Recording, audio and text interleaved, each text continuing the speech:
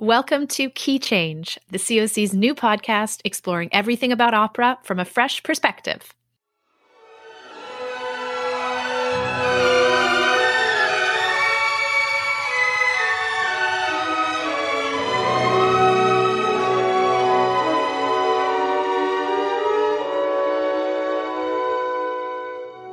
We're your hosts, Robin Grant Moran and Julie McIsaac. And today we'll be glimpsing into opera's future and the process of creation. So because so many of the works that we attend at the opera tend to be from the past, thinking about how operas are created isn't necessarily something that's at the forefront of our minds or the forefront of conversations. So we're really excited to give some insight into that and how it fits into the arc of attending opera and creating opera. Yeah, I really like this to close our first season because it's just a beginning. We're not really ending at all. Where the end is just a new beginning. Exactly.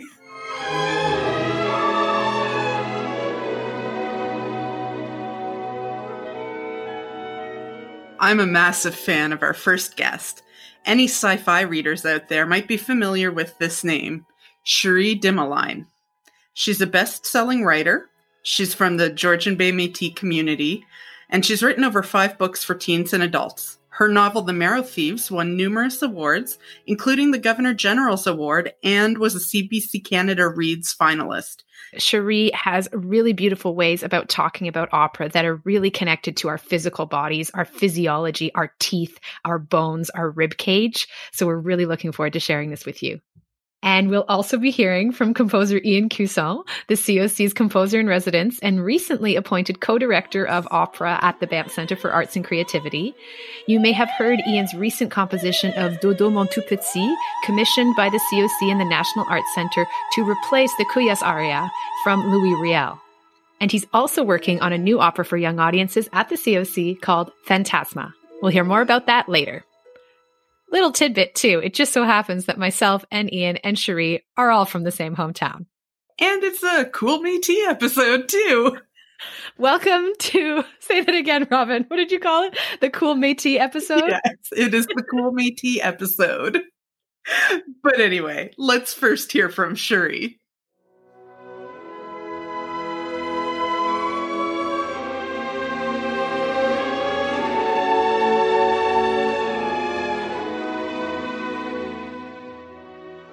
Hi, Cherie. Thanks for joining us today. Thanks for having me, Robin. It seems there's a boom in speculative and futuristic science fiction in Indigenous media right now. Why do you think that is? There is this thing that happens when you write speculative fiction or when your work is categorized as speculative fiction, and that is that you're given more freedom.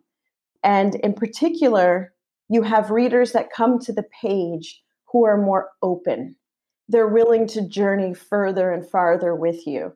And this really suits, I think, a lot of the storytelling tradition that a lot of Indigenous writers and storytellers come from, that we've grown up with, where, there's an understanding of time as circular, as there's other entities in the world besides the ones that are sort of corporeal in a way that we see every day.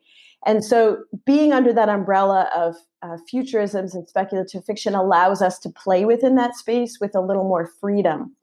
And I think also, we want to talk about the future. We want to talk about the future as much as we want to talk about the past, because both move in a way that inform who we are and where we are, which is an important conversation that we always have. My community is a Métis community. We're on Anishinaabe land traditionally. And when we look at Anishinaabe traditions, one of the things that we have to do when we're making decisions or speaking or telling stories is to think about the time in both directions. So you reach 7 generations into the past to pull out the teachings and the understandings and everything that's been left on the trail for you. You pick those up.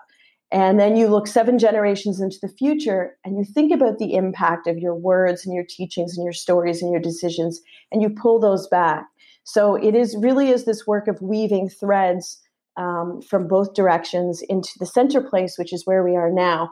we are also present with our work. So we can speak to the fact, so Empire of Wild is about a creature, a trickster from my community, from where Julie's from, that is, sort of been called different things. He's a monster, I've heard in the media, and that's fine. People have different words to describe him. To us, he's very real. He is this sort of, as people say, like a monster sort of creature, but he's really from us and for us. And so he when I was growing up, lived and sort of, tricked people at that place where our community turned into the town, because it was dangerous for us as Indigenous girls to go into the town. So that's where he was. He was a warning. So these are very real stories. This is, my life. These came from my grandmother, came from her grandmother, my grandfather's family. So the fact that it is given different names doesn't bother me, as long as I have an opportunity to say, that's great that, this is the context you're holding him in. Here's his actual biography. Here's who he is. In this space that gets opened up by virtue of the speculative nature, by virtue of the futurism, what is there in there? I'm curious about what can then be explored in terms of relationships, but Indigenous relations to the Canadian state. Oh, everything. So here's the beautiful thing about writing in this space. If I choose, as a woman, as an Indigenous person, as a member of a community that's considered marginalized or has experienced oppression, I can choose in that moment to leave that weight behind. It to me, it's one of the last decolonized spaces left. So we can move in those spaces. And this is why I also love telling queer stories in that space, because first of all, we belong everywhere. But also you can leave that oppression behind if you choose. For a moment, you can literally feel that burden lift off your shoulders, and you can move in that space as your own beautiful entity. And then if you choose, you can take it head on. You can make that oppression or colonization the center point of the story, because it allows you the opportunity to build new defenses and new weapons in that space. In terms of those futures that we need, like you said, and the weapons that emerge through your works in terms of what the characters draw on or what they rely upon to get through and to succeed on their journeys, can you speak to us about what narratives may be being shaped by virtue of those ideas that you're offering? Empire of Wild was a book that was written when I was incredibly homesick. And I was living, at the time I was in Vancouver, and I was having a conversation with my mother. And I was saying, I just don't feel good, and I can't figure it out. I don't know what you call this. And she said, I know exactly what it is. And when you're ready, I'll let you know what it is. And when I was making a decision about where I was going to go next, I said, what is that, Mom? Like, what do I need to do? And she said, you are homesick. You worked so hard to get out of this small place. And everywhere you went, all you did was write about it.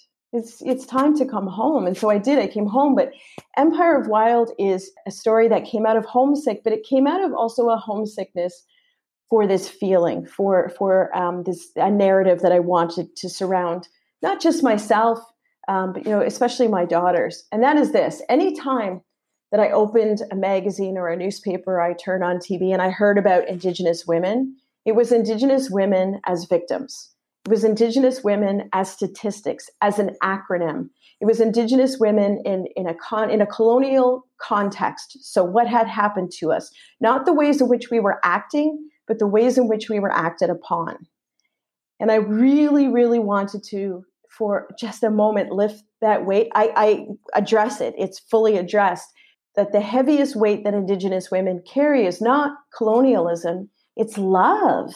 It's the fact that we are still here. We are still telling stories. Many women carry their language and traditions, and we are a fast growing demographic. We are still creating families. We are still having babies, which means we still have hope. We still understand that our babies will have a place in the future, and we are going to fight for that. And so I wanted to have a narrative of that heaviest weight, which is that love, of beauty through it all, in all its forms. None of these characters are perfect.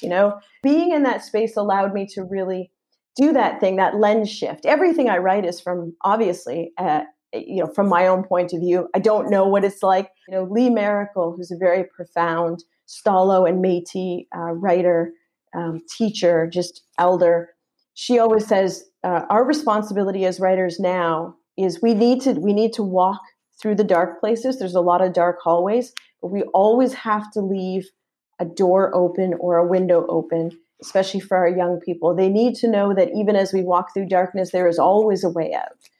So Cherie, we're curious, what kind of relationship have you had to opera? What has been your experience with opera? And then that you're working on something right now. So we'd love to hear about that too. I saw my first opera when I was in grade 8. It was a school trip. They took us to the Sky Dome and we saw Aida. Okay. And it was the first time I realized that I had a uterus.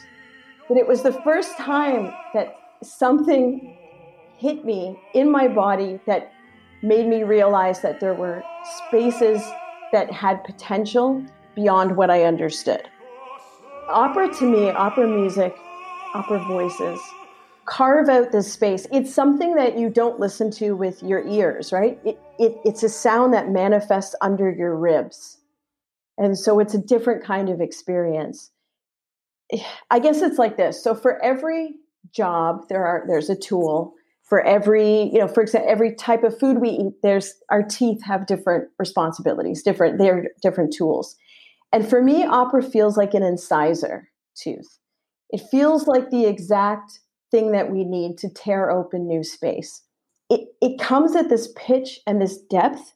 It doesn't open a door. It opens a hatch in the floor that allows you to then start descending to a new depth. And so it was never surprising to me that opera productions and attending the opera is very formal, right? It's not a casual thing. You plan it, you buy your tickets ahead of time, you dress up. I went to an opera a couple of years ago. I wore like a fascinator with like this very Beetlejuice sort of veil and felt fabulous. But part of that, being prepared for it, going to it as an event, is because it is very specific, deep work. It's not something that I step into lightly. I only listen to opera when I'm ready to deep dive. I did listen to opera when I was writing Empire of Wild. I think Madame Butterfly was huge in there because it carves out the space that you must then confront because it's all around you. It's sort of dropping you into the middle of the lake, and it demands of you work. For me, opera's always been fascinating. I go when I can. I'll be there when it reopens. And so not too long ago, a couple of weeks ago, I was sitting with my agent and going through, different emails that had come in and requests.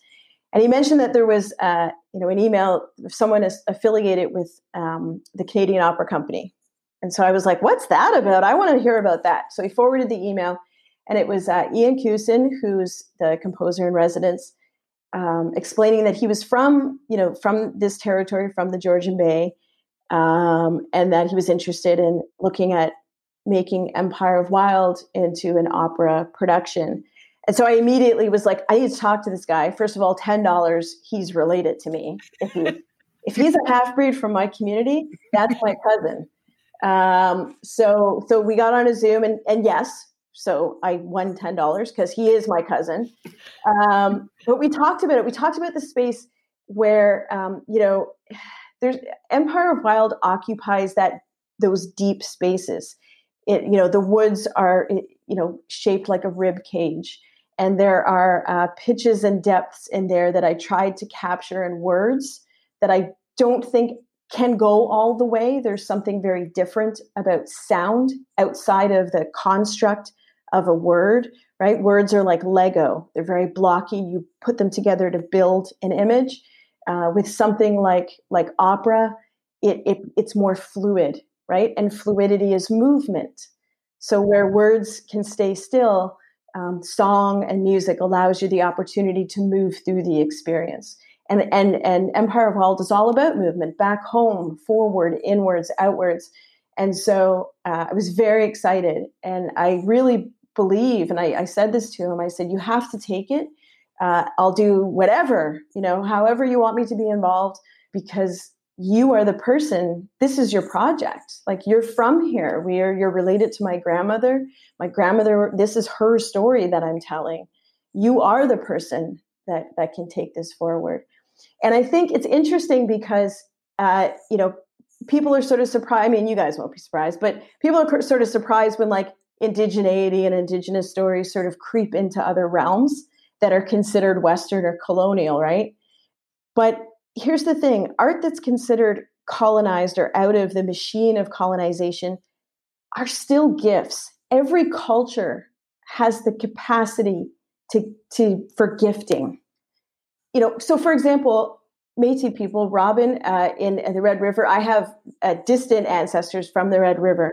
So Métis people are known for our flower beadwork, where my grandmother, Maria Campbell, talks about this all the time, writes about it, tells stories about, we are the flower beadwork people. That is what we're known for. But those designs came, hundreds of years ago when, the voyageurs and whoever the hell was coming over, came over, and they brought to trade. They had brought items to trade with the Indigenous community. And so they brought beautiful fabric into the Métis settlement along the Red River. And it had these beautiful flower patterns on it. And the women loved them. They'd never seen fabric like this before. So they traded and took them all. So they were like sold out at the trading post. So the next time they went back to Europe, they doubled the order. They're like, more, because we can get so much for this. Like, they love these patterns. They love this fabric. They brought the fabric back, and not one bolt sold. And they couldn't figure out why. They were so popular.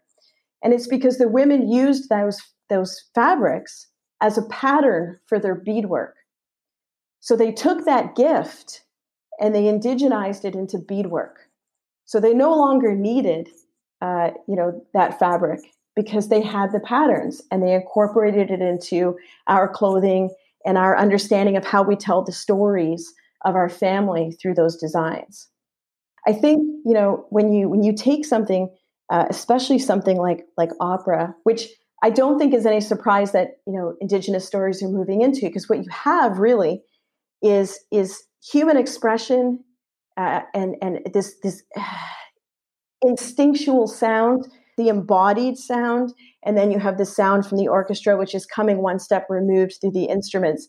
It's all a triumph, because what you see is, I've never heard of anyone going to the opera and saying like, wow, like the orchestra was amazing. I don't really remember any of the singers. I don't remember any of the performers. That part was not memorable, right? Like you remember both, and most likely you talk about those voices. And I'll say this, I have a very good friend, Richard Van Camp, who is a Dog Rib Dene writer, just a beautiful storyteller. But he taught me once how to call the Northern Lights to you, because that's from his territory. And he said, you take your nails and your fingers and you rub them together. And it creates a sound that calls the Northern Lights to you. And then you commune with them. And then when you're done, you send them home. And I was teaching someone that sound. And she said, wow, and she was really blown away. And I said, oh, it's really interesting. It's, the stars are so powerful. And she said, no, I'm so amazed that my own body can make that sound. And there's something so special and unique about a specific sound that can come from your body, which of course is opera. How could that possibly, how do your lungs and your throat and your heart hold all that sound? So there's something magical about that, right? We have such great capacity. And as Indigenous people, those are the spaces that we occupy. Often in opera, new work takes a backseat to legacy rap. That's something that we're trying to change. But literature, that doesn't happen. You don't have publishers publishing the canon and at the expense of new work. With so many voices being published every day in literature, I'm wondering what you think about the importance of supporting new works and particularly the stories of new or underrepresented voices. Woo! I wish we had an hour. I got lots of stuff to say. So let's be succinct, Cherie. Okay. I understand people. There was actually just something on Twitter the other day where a YA author jumped to the defense of classic works of literature. There was a lot of negative reactions when The Marrow Thieves started replacing To Kill a Mockingbird in Canadian high schools on the English curriculum. And there's a few things that brings up. One, that we're still considering the audience for art, for literature, for opera, for theater, as white. Because if you looked at it from any other perspective, you would see how harmful some of that work is. Yes, this is the argument that we were often, sort of countered with, this can't be like, George Orwell's 1984, where we just rewrite the past and forget things. No, you're right. We can't rewrite the past, or we would, and we can't forget it because we live in a society that is the result of those works. So here's the thing. I was on a call with Janet Rogers, who's an incredible Mohawk spoken word poet, publisher, writer, and my cousin, Wabigijik Rice, who's an author who wrote Moon of the Crusted Snow. And she said, how important is it to you when you are carrying the stories from your communities forward? Because the stories that you're writing today then become a part of our tradition tomorrow. That was a really heavy weight. And I was like, well, I'll leave it to a Mohawk woman to just lay it on you. Like, here's the reality, kids. You're creating tradition. Because tradition, of course, is not history. It's not stagnant. It's a very living, breathing, moving thing. But it reminded me of this, that culture doesn't necessarily create art. It creates some art, right? Some art is a reflection of culture. Profound works that are innovative and groundbreaking create culture, right? It's not the other way around. So what we need to consider is this. There is a place for, older operas and older books, and that is within a context. They belong within a context. And because art has the responsibility to create culture, then we need to have space, real supported, vibrant space, so that we can evolve, so that we can create that future that we need. We cannot, if we exist in a vacuum where our art is only a reflection on the current culture, then we will never grow. We will never, in fact, we won't exist. When something stops moving and growing, beating and breathing, it stops living. So to have a living culture, therefore, our art needs to create that culture. So it is a matter of grave importance to humanity globally that we have new voices supported. Otherwise, we are just slowly sinking into a shallow grave. And it doesn't need to be that way. So when I talk to a lot of Indigenous kids, when I say, I create work where you are the heroes, you are the center of this story, you are who we need. That is not political. That is not me trying to make people feel good. That is the absolute truth. Exactly how I understand it. We have teachings from the Lodge that talk about the fact that we are at the end of the seventh fire. There are 7 fires in our lifetime, in the lifetime of humanity. We are at the end of the 7th fire. We're there. But there is a moment, there is an opportunity where an 8th fire can be lit, and it will be lit by the young people, these new voices.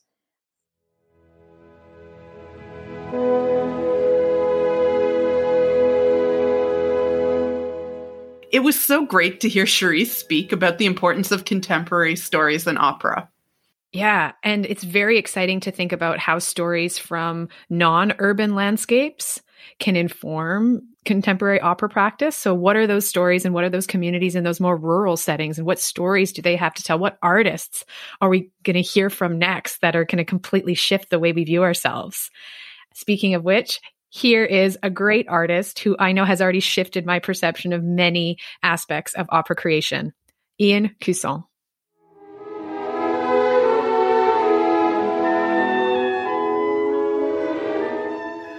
Good morning, Ian. Thanks for joining us today. Thanks so much for having me. Many listeners might immediately imagine composers like Mozart, Verdi, Puccini when they think of opera.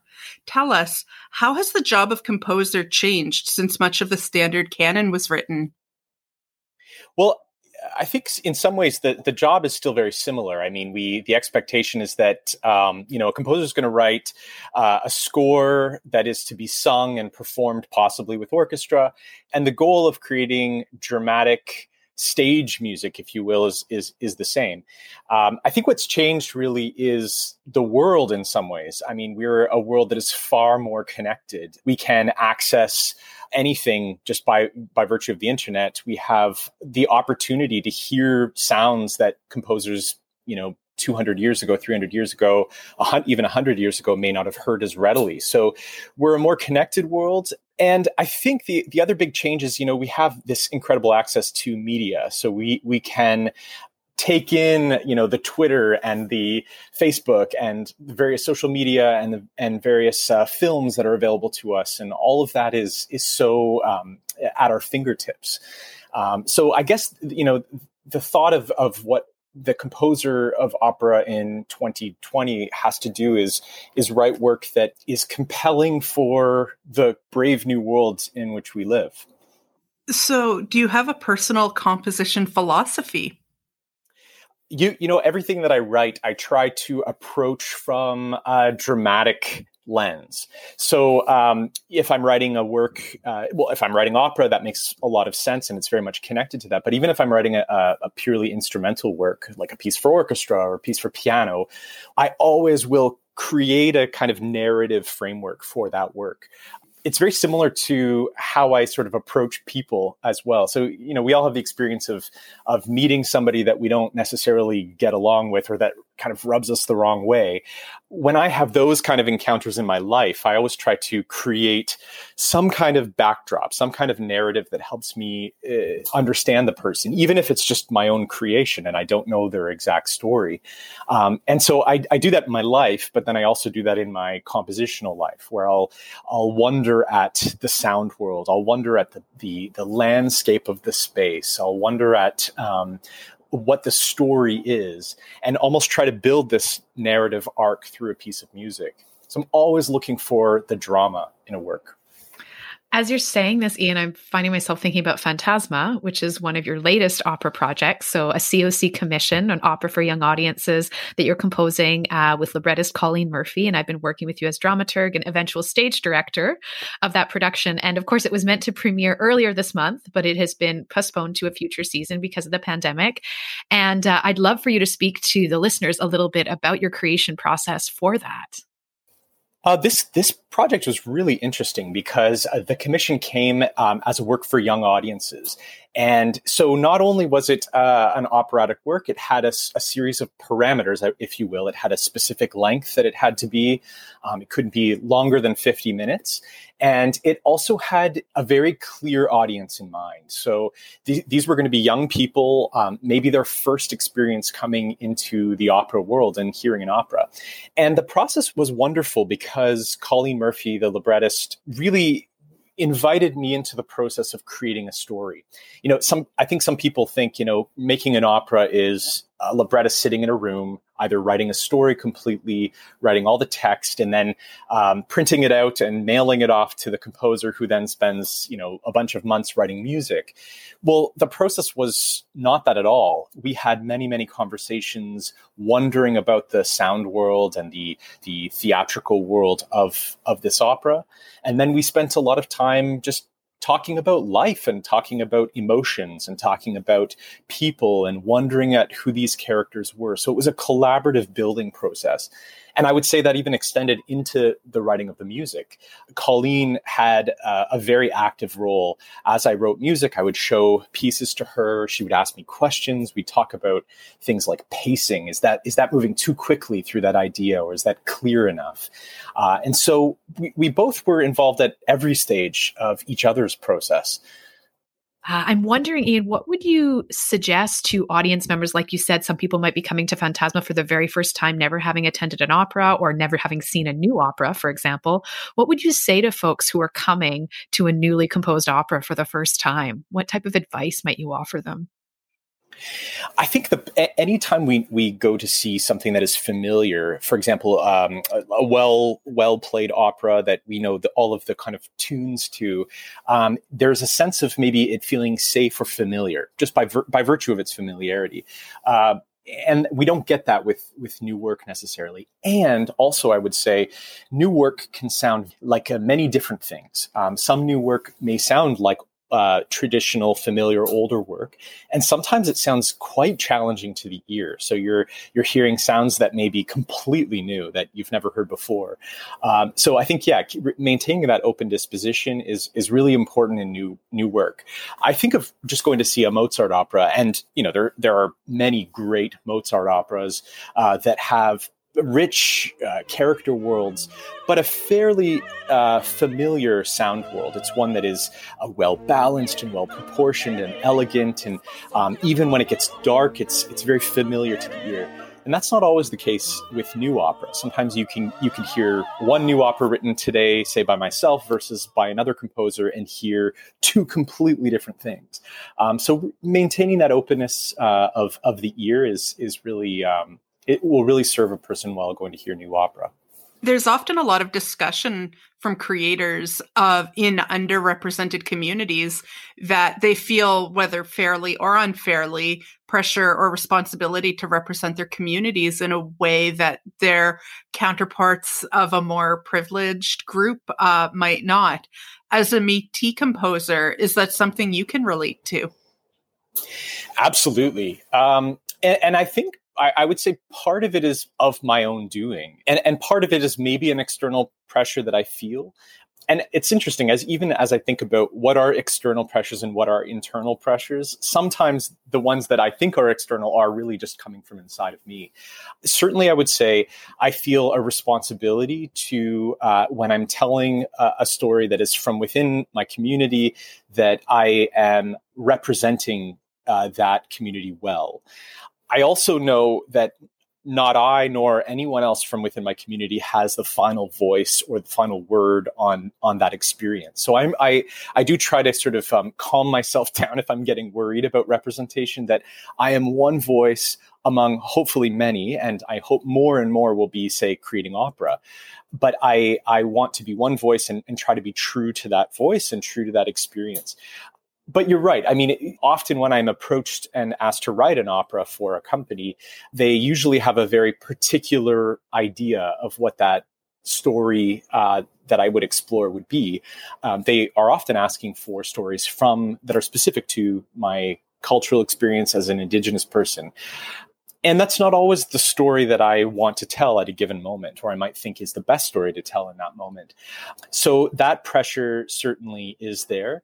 But I really do believe that we have had such a lack of representation of Indigenous stories in opera, especially mainstream opera or in larger companies and on main stages, that I would love to see and have places of relation, and so almost start building, if you will, the canon of interesting, exciting Indigenous stories on the stage. And those stories, I hope that they will be very diverse. I hope we will have stories that are funny, and stories that are adventure, and stories that show resilience, and stories that do touch on some of the harder, more traumatic elements and experiences. Just like we have diversity in more white storytelling, I hope we have the same in our own stories that we represent on the stage. So yeah, I do feel pressure. I think a lot of that pressure is just self-imposed, but I also feel a lot of embrace and acceptance from both within Indigenous communities and also from within the general opera world to begin hearing and seeing our stories. And I feel, even though if I have an opera company saying, we want you to write this opera, I find that usually within a conversation or two, if that's not the opera that I feel like I should be writing or that I want to be writing at this time, I can usually move the dial and encourage them to see a different way into a particular story. What you were saying a little bit earlier, Ian, about funny stories, stories of adventure, stories of resilience is making me think about our conversation with Cherie Dimaline. And she shared some exciting news with us about something that you're working on together, an opera adaptation of her novel, Empire of Wild. And our understanding is that this has been made possible by a seed commission from the Banff Centre for Arts and Creativity. And we would love for you to tell us more about this collaboration and your role at Banff as well. So first of all, Cherie, she is an inherently dramatic writer. She just understands drama, and you can see how when I read her novels, I can see them on a stage or in front of me. They play out in my mind so clearly. And when I first came across her writing, I thought, oh my goodness, here in this work will be some wonderful dramatic writing, and I think could be a great opera. When I read it, I felt like I was reading my family. I was reading the land that my feet had trod as a kid. My grandparents' land is right in the heart of where this story takes place. And so it feels like it's absolutely in my bones. And to be able to embark on an operatic telling of this story is just incredible. The Banff Centre, their program Opera in the 21st Century is a really special program that's been running for many, many years. In fact, it began in the late 40s under a different name. And this year, realize that. Sorry, that is tremendous. I didn't know it had that long-standing tradition. It's a long-standing program, and just in recent years, it's really taken on the moniker Opera in the 21st Century under Joel Ivany's directing, and he has really fashioned a program that allows participants and faculty that are invited in to look at where opera is going. What is opera doing now, as opposed to just thinking about old historic canonical opera? And this year in particular, with the pandemic resetting so many of our experiences, he used the opportunity to invite in two additional co-artistic directors. There's the Black soprano Karen Slack from the United States, and myself as a composer. And so we have joined him in fashioning a program that really looks and puts specific light on Black experience in opera and Indigenous experience in opera. And so we're looking at it from all kinds of angles. But one of the great things is that there was this, like you said, seed commission money to begin exploration work on this opera Empire of Wild. And so Cherie will come in as a librettist on the project, and we'll develop a couple of scenes from this opera. And we're really, really excited about that. Thank you. And to all our listeners, if this is intriguing to you, then we encourage you to keep your ear out, keep your eyes out for it. Mm-hmm. It's certainly something that I can't wait to see the fruits of your collaboration with Cherie. It's so exciting, Ian. One funny thing I'll say is that I've been thinking a lot about, as we think about Indigenous opera, there was this movement about 100 years ago of, in Italian opera, the Verismo movement of showing real life people on the stage and showing not just the kings and queens or Greek mythology of yore, but showing human beings who are in these heightened, emotionally tense experiences where there's this incredible dramatic tension at its core. And so I feel like, one thing I'd love to see is this, maybe what I'd call an Indigenous Verismo tradition. And I think this opera can be maybe one in hopefully many real life stories. Joan, the main character in this opera, is she works in her family's construction company. So she's during the day she's roofing houses and building cottages, but she goes on an incredible adventure of discovery, and where she has to save both her husband and her community in some ways from the grips of this menacing figure. So it's going to be a great story. Do you have any recommendations for Indigenous or non-Indigenous artists and creators that we should be looking out for in the next few years, that we should be keeping our ears and eyes attuned for? I had the chance to spend some time with a group of Indigenous classical music or Western art music creators in Banff a couple of years ago, and there were so many interesting sounds and approaches that were coming out of that space. Well, I mean, one composer that we hear that has had a growing career is Chris Dirksen, who writes really interesting pedal looped cello work and some choral work, and is doing some really interesting things there that are community based as well. We have works by Melody McIver. I know Melody had done this really interesting take on Stravinsky's Rite of Spring that was set in a parking lot and had this kind of remix to the Rite of Spring. So reconsidering, again, old work. Another really exciting composer in that group was Sonny Dayrider. And his work is really, really fascinating. It's this kind of post-minimalist, evocative chamber music and piano music. And he's a fantastic pianist as well. And yeah, we're just, there's so many voices. There's so many interesting takes. And the cool thing is that when you hear Indigenous classical musicians, you don't really just hear one sound. You're hearing a diversity of sounds. And so to try to almost pin down what Indigenous classical music sounds like is impossible. We're pulling in threads from everything, threads from our cultural roots that are outside of European tradition, and then also pulling bits and pieces that we love and have learned from the Western classical tradition. Given that we've had to delay the premiere of Phantasma, now looking ahead to that happening in a future season, what are you most looking forward to in terms of that work finally encountering its young audience? I'm looking forward to seeing how the young people that come to see it engage with the work. This is always the biggest question when you're making a new work is how will it be received? You can plan and you can put in place all of the pieces that you think will make for a great work. And you really have no idea how it will land until you have that first audience in, which is such a frightening thing and it's such a wonderful thing. And I cannot wait to have a group of young people engaging with this work and seeing the places where they find resonance, and then seeing the places where maybe they'll have questions or and that will only happen with people in a room. But I have to say that the other great thing about having some additional time and having the premiere postponed by a year or so is that it's given us time to just pause with the score instead of having to run to the finish line or run into production.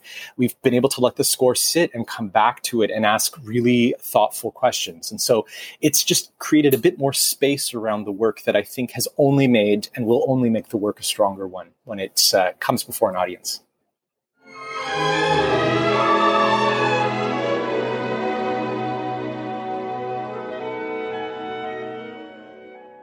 It's always fascinating to talk to Ian. Even though we work together often, we don't always have the chance to go into depth on subjects like this. It's so fascinating to hear about how he approaches new work. Yeah, and how it feels like it's not that he has one approach to new work either. He's constantly re-examining and questioning, what did I do last time? What did I like about that? What might I do next time? And what are the next generation, the next up-and-comers? What kind of conversations do they want to have about the ways in which we create and perform? And then he's letting that inform his practice. And the inclusion of nods to the past within all of that. Yeah. Shuri was talking about the 7 generations before and the 7 generations to come. Yeah. And how you can really hear that embodied in Ian's work in a way that I think is really special and unique. That's really beautiful, thinking of these threads that are being pulled forward into the present so that we're like keeping them in the tapestry of the artistic work that we're creating and making sure that they too get carried forward into the future. And yeah, the generations that Shuri spoke of and what that must mean in terms of responsibility in the sense of, I think we're so excited for all the success that Shuri has had, but I also recognize with that the pressure, the responsibility that she must feel in terms of representing those 7 generations that have come before her and honoring them in her present work. Mm-hmm. And then to think about, it's not a way that is necessarily commonly thought about if you are not part of an Indigenous community. We don't tend to think about what impact will my actions have 7 generations from now? How will this shape the world? Is it for the better? Is it going to help? We think more immediate gratification. But there are people who find themselves in circumstances where everything that they do is being looked at by their community and by their family members and looked at very intently.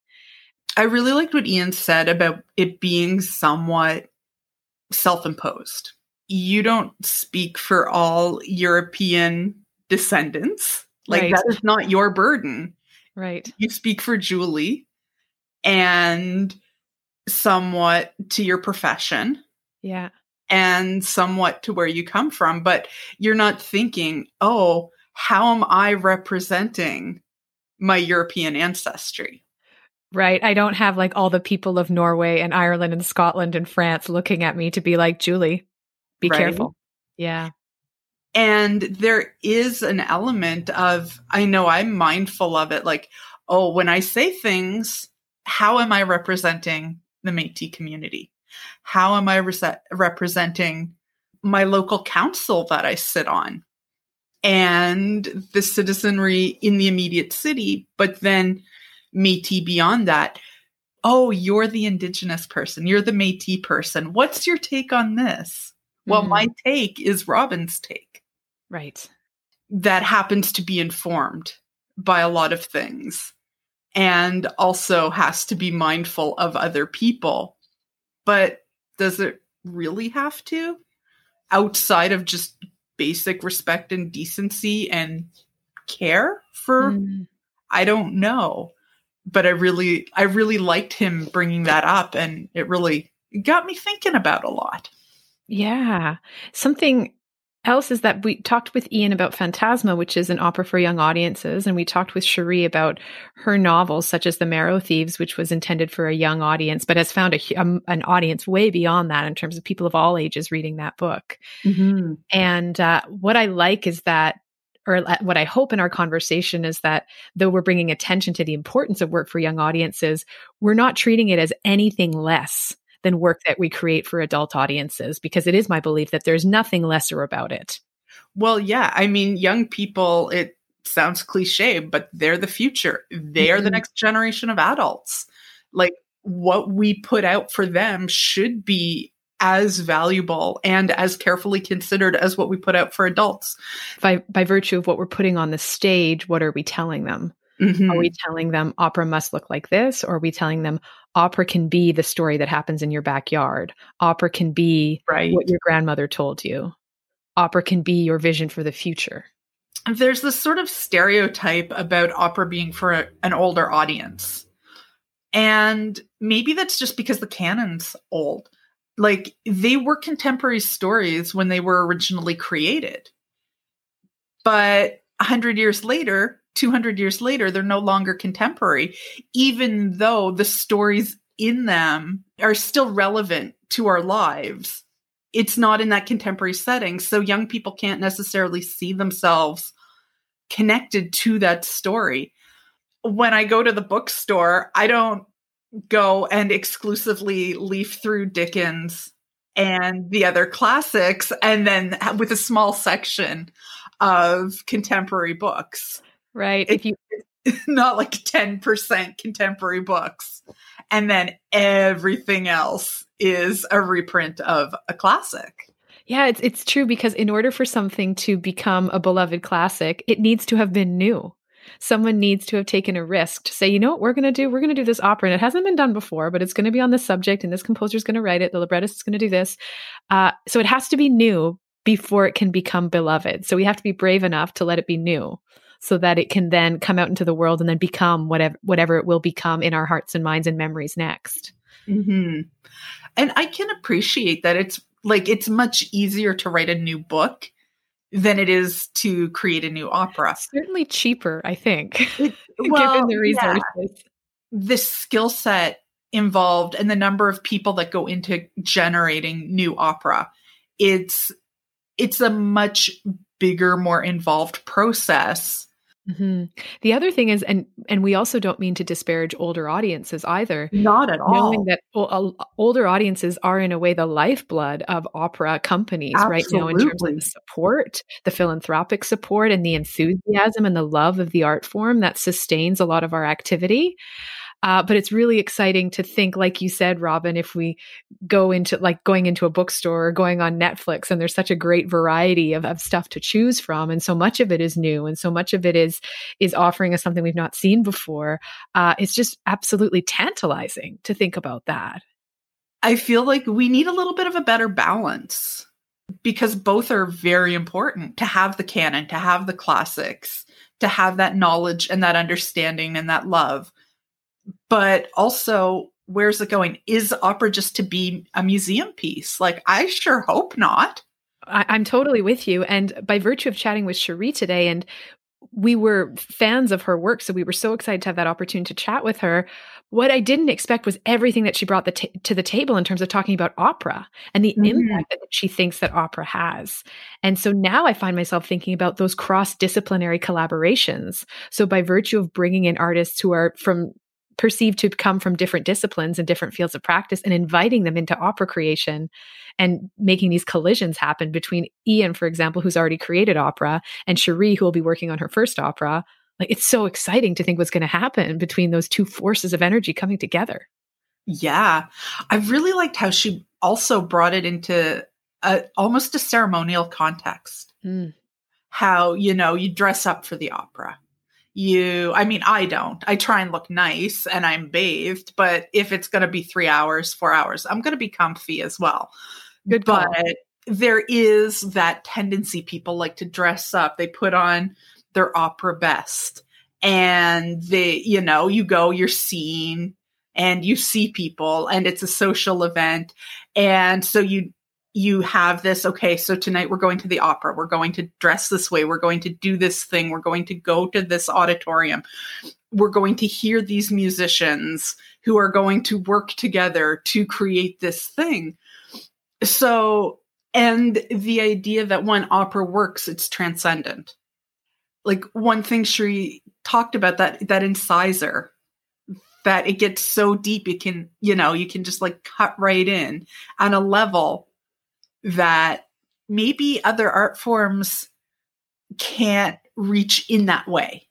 Yeah, the incisor. And it's almost like once something has been expressed through opera, in the sense of that classical voice, that embodied power of expressing that message in that way, it becomes irrevocable.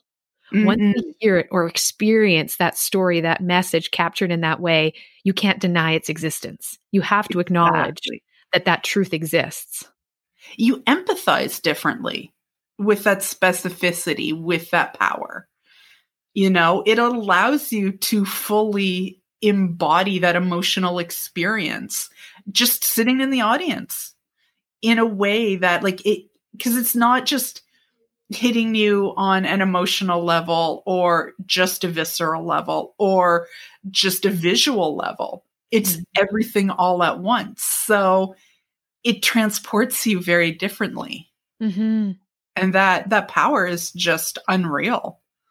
And I'm thinking about how lucky we are that we're of this generation in this time where new works are being created that we will have the opportunity to witness and to participate in, but we also get to have conversations with their creators alongside that. And I recall how Cherie pointed out that, yes, people label her work with words like speculative fiction and other genre things, and they describe her work in a way that maybe doesn't quite align with the way that she perceived it or meant it to be. But she's here to have that conversation with them. She can enter into dialogue and the dynamism that can result. And I often think about, like, what would Mozart say about how he's remembered? Like, is it reflective of who he was in that time? Maybe, maybe not. Yeah. Well, we had this fascinating conversation with Michael Levine on our previous episode 4, about this moment in Parsifal that became the central impetus for their whole design. And it was like, wouldn't it be great if we then turned to Wagner and said, well, what do you think about that? Yeah, there's this power in that we really can be harnessing in such an exciting way. And we are, but we could do more. Yeah.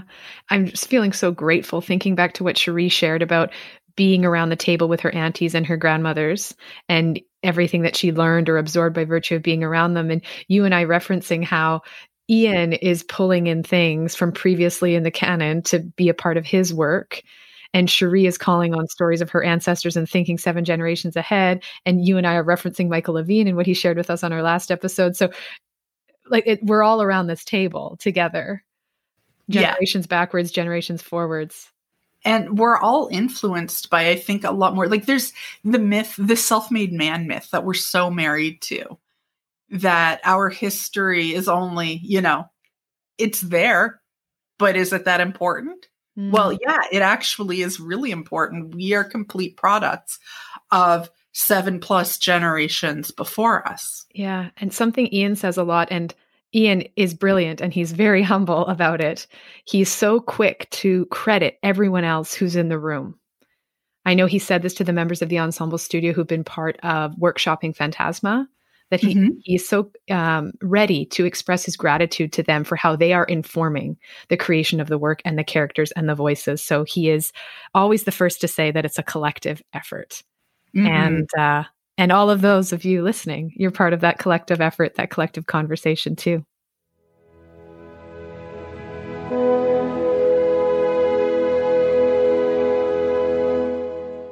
Thank you so much for joining us for this journey through the past, present, and future of opera.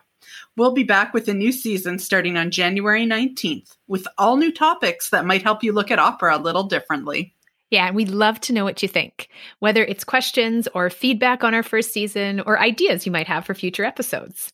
Either tag us on social at Canadian Opera or email us at audiences@coc.ca. We've received some messages via email already, and we saw some reviews on Apple Podcasts. Thank you so much. We really love hearing from our audience. And remember, if you're a COC subscriber or member, you have access to exclusive bonus content and extended interviews. Bye, everyone. Stay safe, stay hopeful, and we'll see you next time. See you in 2021. Be the first to find out about free events and concerts from the COC by signing up for our monthly eOpera newsletter at coc.ca/eopera. Thank you to all of our supporters for making Key Change possible. This week, we want to especially thank every COC member, subscriber, and donor for coming on this journey with us as we explore new ways to share opera's unique power. So to make sure you don't miss an episode, subscribe to Key Change, wherever you get your podcasts. Key Change is produced by the Canadian Opera Company and hosted by Robin Grant Moran and Julie McIsaac. To learn more about today's guests and see the show notes, please visit our website at coc.ca/keychange.